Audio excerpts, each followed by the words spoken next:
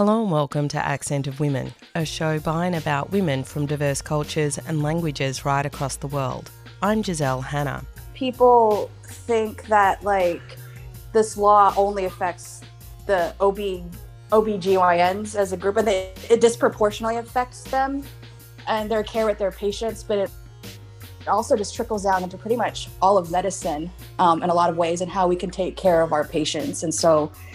And it's been brutal also just as a woman too. My name's Rachel Mahendele. I'm a neurologist that works in Texas. Having been on the forefront of this, I think really all of our lives, we've always watched women fighting for reproductive rights in the state, and to experience something like this in the midst of a pandemic is especially soul-crushing and disheartening because we're already under so much duress with the pandemic, and that has especially made it more difficult for women to gain access to abortion, and now they have really no options in a state that's as big as France. My name is Tasneem Lad. I'm a pulmonary critical care physician with a special interest in obstetrics critical care. So I also deal with the complications of pregnancy that require intensive care unit management. The Texas state law, passed last May, imposes the so-called fetal heartbeat rule, adopted by half a dozen states previously, which effectively prohibits abortion after about 6 weeks of pregnancy, before most women even know they've become pregnant. From the 1st of September, this law takes effect.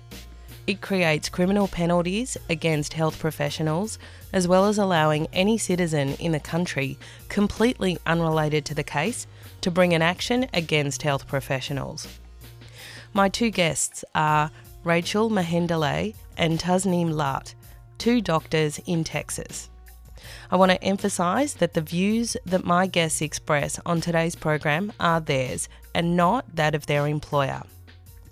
There's a lot of talk of this law being in conflict with a test case ruling called Roe v. Wade. So we'll start here with Tasneem explaining exactly what that means. Roe v. Wade, which is the abortion case that was before the Supreme Court in the early 70s. So Jane Roe was actually an anonymous individual who sought an abortion in 1969 in the state of Texas. And at that time, the state of Texas actually had completely banned all abortions, even those that resulted from rape and incest, except in the event of life-threatening illness for the patient. She was denied an abortion, and she went to two attorneys by the names of Sarah Weddington and Linda Coffey, and they ended up suing the District Attorney of Dallas by the name of Henry Wade, and that was why the case was named Roe v. Wade. So the case was taken to the U.S. District Court in Texas, which struck down the law, and they called it unconstitutional. And that decision was appealed all the way to the Supreme Court, which is the highest court in the United States. And there they argued that the government restriction of abortion is or was an invasion of an individual's constitutional right to privacy. And the Texas law was actually struck down. This ended up being a landmark decision in our nation's Supreme Court that the Constitution protects a woman's right to have an abortion without excessive government restriction. But where it gets a little more murky is figuring out or determining when during the course of a pregnancy abortion is acceptable.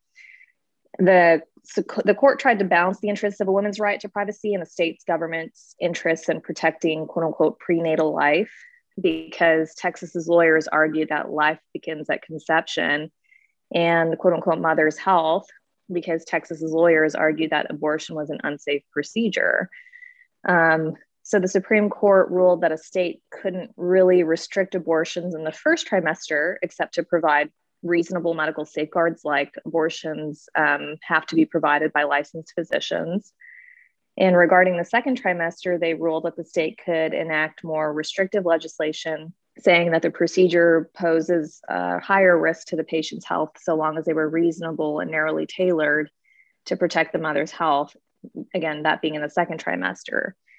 But in regards to the third trimester, which is when fetuses become viable, the Supreme Court ruled that protection of prenatal life becomes more compelling and that abortion can be prohibited except in cases where the patient's life is in danger. So after the ruling in this case, a lot of states with Republican-controlled states had to pass varying types of legislation that try to restrict abortion and make it extremely onerous to get an abortion. But that could essentially, really technically speaking, be upheld if taken all the way to the Supreme Court based on previous legal precedents set by Roe v. Wade. Yeah. So since then, a dozen states have passed legislation attempting to restrict abortion starting at 6 weeks, but have always been challenged in courts and prevented from being enacted. But this newest Texas law called Senate Bill 8, or the Texas Heartbeat Act, is much more, I think, insidious. This isn't the first time that Texas has tried to do stuff like this, because, right? Right. Yeah. There was a law to restrict where a woman could get abortion, and abortion providers had to only work in ambulatory surgical centers and had to have hospital credentials, which a lot of abortion providers do not have. Basically, they were making the argument, again, like what Dr. Latt was saying, that abortion was inherently a harmful procedure, and that it was too much for most abortion providers to undergo. And basically, so they've been kind of trying to chip away at that. And then I think in 2019, the Trump administration also limited the speech of physicians discussing with Title X patients about how they could have contraception if they could talk about abortion or not. So this has been going on for a while. Yeah, the major difference here is this law allows any private citizen, meaning not only just residents of Texas, but a resident of the state of Illinois or the state of New York, could sue a Texas doctor or any other individual who tries to help a woman seeking an abortion after 6 weeks of gestation, which is, most women don't even know they're pregnant at 6 weeks. And those individuals who successfully sue the provider or anybody else who's trying to help a woman, they can actually receive a $10,000 reward from the state government, which is essentially putting a bounty on the heads of physicians and clinics who are performing abortions, as well as people who say provide a ride for a woman to an abortion clinic. I don't know if you all have rideshare services in Australia, but we have companies like Uber and Lyft that, could be providing transportation for these women to abortion clinics. And in which case somebody who's suing the physician can also sue the Lyft driver. So it's even more disturbing because there are no exceptions for rape and incest. There's only an exception for quote unquote endangerment to the patient's health, which can also be questionable because some people may feel that they have to wait for a patient to bleed out or start getting septic before you can definitively say that a pregnancy is endangering the patient's health. And I think what's really ironic about this bill is that proponents of this bill claim it's protecting women, and yet Texas has, I think, double the maternal morbidity and mortality rate in the nation. But I don't see any laws attempting to fund access to better prenatal. Yeah, I think it's one of the highest. I don't think it's the highest, but it's one of the highest in the nation, if I'm not mistaken. It's extraordinary, the reach of this law, and we'll come to any possible challenges to that in a moment. But what I wanted to talk about was that women of color, poor women, migrants, even trans men, I think these people are disproportionately impacted by the changes. Can you explain how, if the law is so broad and impacts all women, how is it that minority women are more impacted by it? I think part of this goes to kind of what we were talking about earlier, specifically when I was discussing Title 10, clinics in Texas or in the United States. So those clinics are basically clinics that are funded by federal Title 10 funds, and those clinics are like Planned Parenthood clinics, clinics in the state, and those are frequented much more often by low-income women or women of color or migrants, and so basically they provide a lot of care to those women, and essentially, even starting with the Trump administration, their reach has already been curtailed, And I think what's going to happen is now with this law, I think migrant women, women of color, will have just less access to those clinics. I think they're going to start, one, closing down. And then two, a lot of these women don't really, I think, understand what the law means. So I actually had a long conversation with my close friend who's an OBGYN. And she said a lot of these women are in positions like marriages or home life positions that place them at risk for marital rape, spousal rape, incest, and or just don't really have access to birth control or IUDs or anything like that. And she's discussed already with a lot of these women. They're like 24 and they have 6 kids, and they're like, I really can't afford another baby. And she explains, she's having already explained to people, look, we need to start thinking about birth control and things like that, even though you may want one in the future, because the way this law is set up, I cannot provide you with abortion services after 6 weeks. And I mean, I think the more insidious thing is that, for better or for worse, I think a lot of rich women in this country, or in Texas specifically, if we needed to have an abortion for whatever reason, could probably fly out of the state at any given time and do so.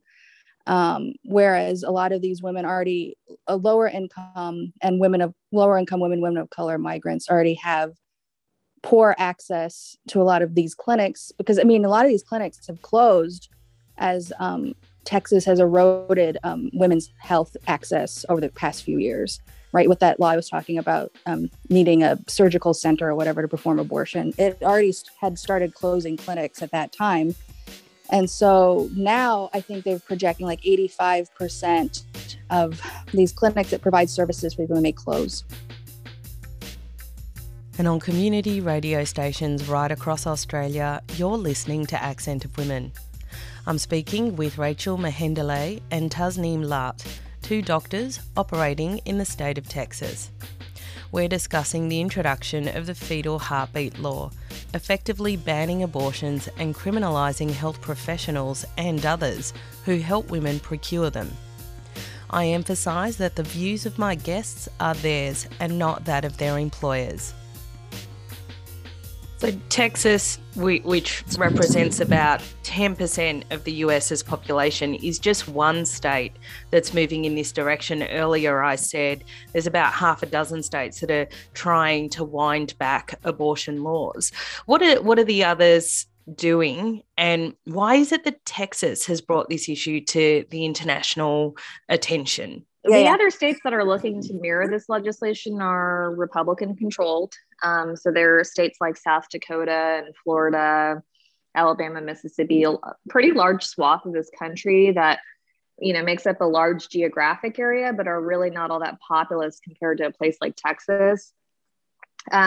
Texas is a little different from these other states in that it's one of the largest states in the US from both a geographical and a population standpoint. So it's actually as large as the country of France. It could actually stand on its own as a nation, given it's an economic powerhouse of its own.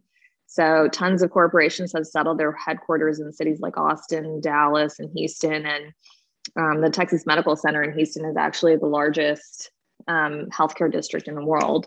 It's a really fast growing state in terms of population, and it has strong economic ties with Mexico and other countries internationally. So if I were to travel abroad and people were to ask me where I'm from, I could say Texas, and most would automatically know where it is.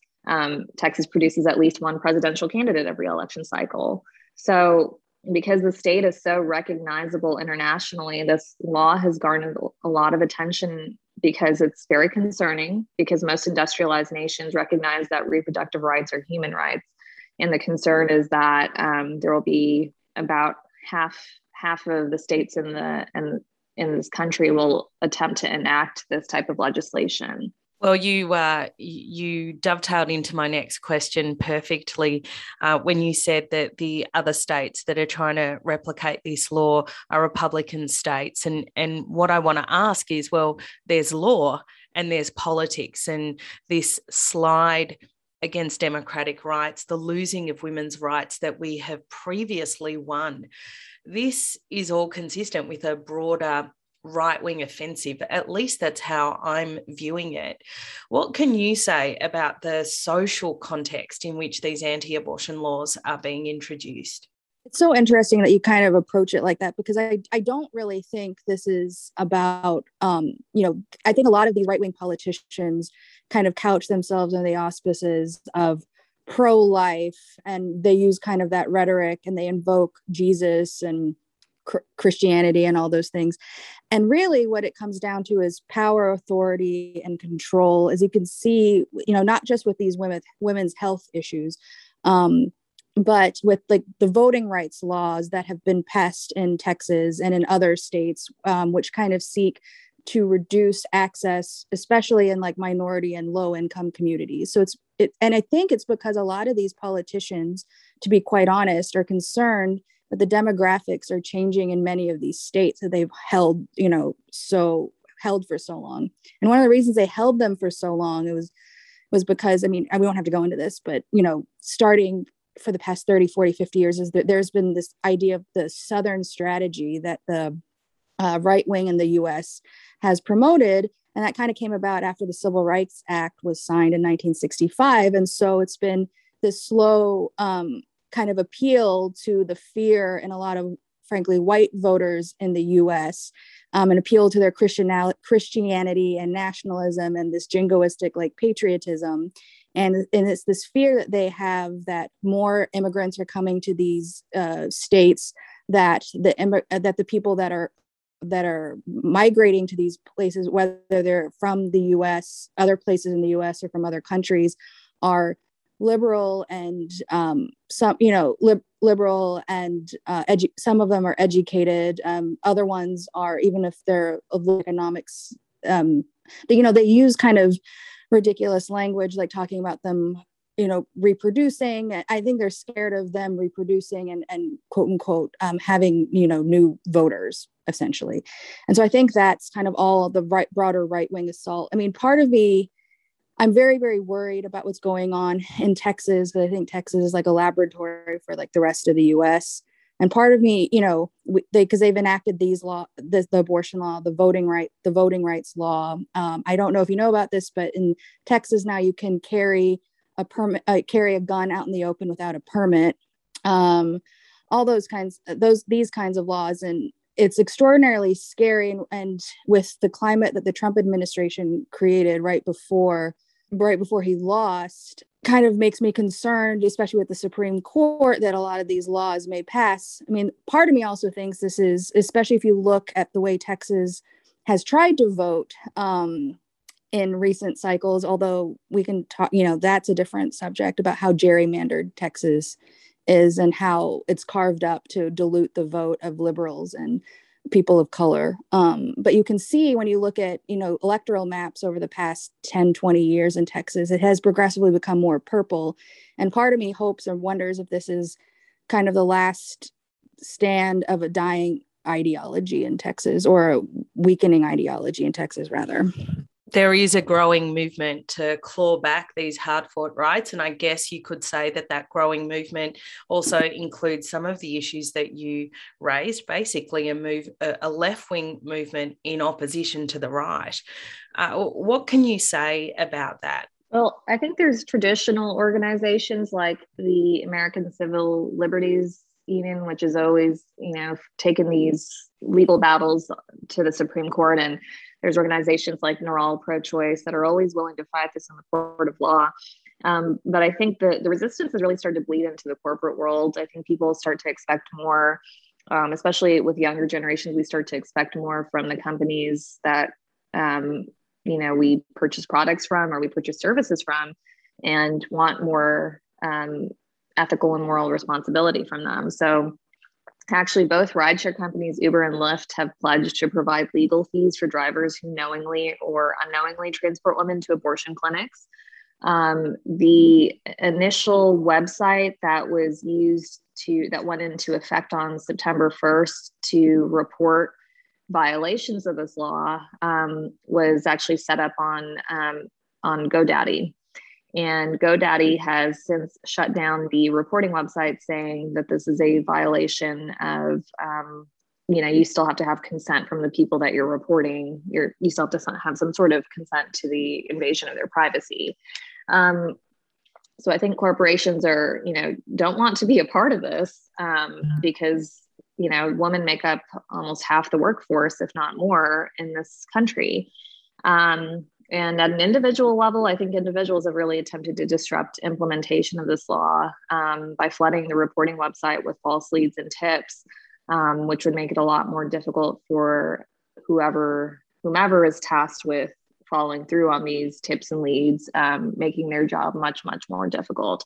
So I think from, both a organized national movement to both corporate level and then finally at an individual level, there's resistance at every level. That is very good to hear. And of course, we're going to keep our eye on the development of this issue because fighting against the banning effectively of abortion is critical. It's always been central to the women's movement, a movement against misogyny and sexism.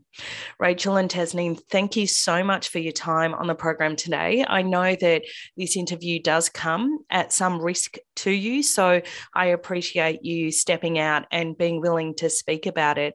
And just in the closing minutes of the show, I wanted to ask if there was anything you wanted to add to the discussion. I'll say a couple of words and then Taz, do you want to say a couple of things too? So basically, I wanted to reiterate, and I think Taz will probably have her thoughts on this too, is that, I think one of the concerning things about this legislation, and I think that people don't immediately recognize, is that it's, and I think Taz brought that up earlier, is, this intrusion on the physician-patient relationship, because I think people like both of us went into medicine because we actually really wanted to help people. And even though neither one of us are OBGYNs, we more often than people realize, sometimes have tough conversations about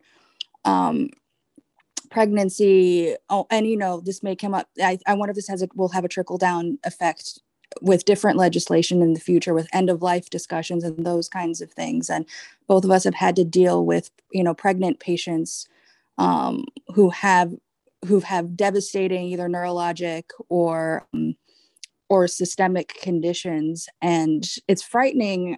I can say for myself, it's frightening to me to realize that basically in the act of doing my job and doing something that I'm very passionate about and doing something that I think is in the best interest of a patient, I could get sued. I could lose, my livelihood. I could lose access to all these patients, and it's just, I can't, I wish I could be more eloquent. It's just a kind of a scary time, I think, both to be a patient and quite frankly, a doctor in Texas. I think I would agree with Rachel. I'm, as I've already said, I'm trained in pulmonary care as well. And so I teach, I take care of patients who have conditions like pulmonary hypertension, which historically, the rate of mortality for patients who get pregnant and have pulmonary hypertension, the mortality rate is upwards of 50%. And so when I went through fellowship and in all the textbooks I have ever read and on my medical boards, when I sat for it, it was, you're asked if a patient who comes with pulmonary hypertension gets pregnant, what is the first thing that you advise them? And that is to terminate the pregnancy because it comes at a great cost to them. I agree with Rachel. I think that this is a very frightening time for patients, mostly because of a lack of, access to the care they need. Abortion is a medical procedure like any other procedure, but far less invasive and dangerous than, say, something like an appendectomy. This law is cruel and unusual. There are many reasons a woman might seek an abortion: rape, incest, enduring an abusive relationship, previous health conditions that may not tolerate pregnancy. And from a physician standpoint, I find it concerning because this law is very intrusive in the patient-physician relationship. I mean, can you imagine a private citizen with no connection to you whatsoever suing your critical care doctor for not prescribing hydroxychloroquine or ivermectin, basically therapies that are not proven, for your spouse hospitalized with COVID, for example? I mean, these are the implications of this law, I think, could potentially span beyond abortion. But more importantly, the repercussions for women and their reproductive rights are huge.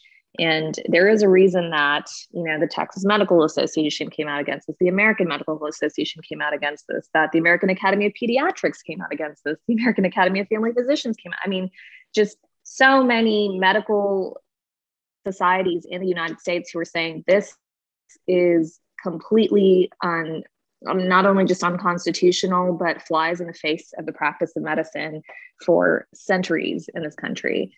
And so I think it's, it's very important for physicians and their, ancillary staff to fight this, both at whatever level you can, from both a financial standpoint to a legal standpoint, because this will have implications for potentially decades to come, and will set back reproductive rights for women in this country. Yeah, it's insidious and it's authoritarian, and I think, going off of Taz, it's quite frankly unethical and kind of disgusting. That was Rachel Mehendale and Tasneem Lat, two doctors operating in the state of Texas. We're discussing the introduction of the fetal heartbeat law, effectively banning abortions in Texas and criminalising health professionals and others who help women procure them. I emphasise that the views of my guests are theirs and not that of their employers. And that's all we have time for on today's program of Accent of Women. Accent of Women is produced in the Melbourne studios of Community Radio 3CR with the financial assistance of the Community Broadcasting Foundation. The show is distributed nationally via the Community Radio Network, with special thanks to the Community Broadcasting Association of Australia. The music for Accent of Women was written and produced by George Kunjeri. If you want to hear this show again or any of our previous programs, you can download the podcast from 3CR's website. That's 3cr.org.au. Go to the Accent of Women page and follow the links to this week's show. Thanks for tuning in. I'm Giselle Hanna, and I look forward to your company again next week.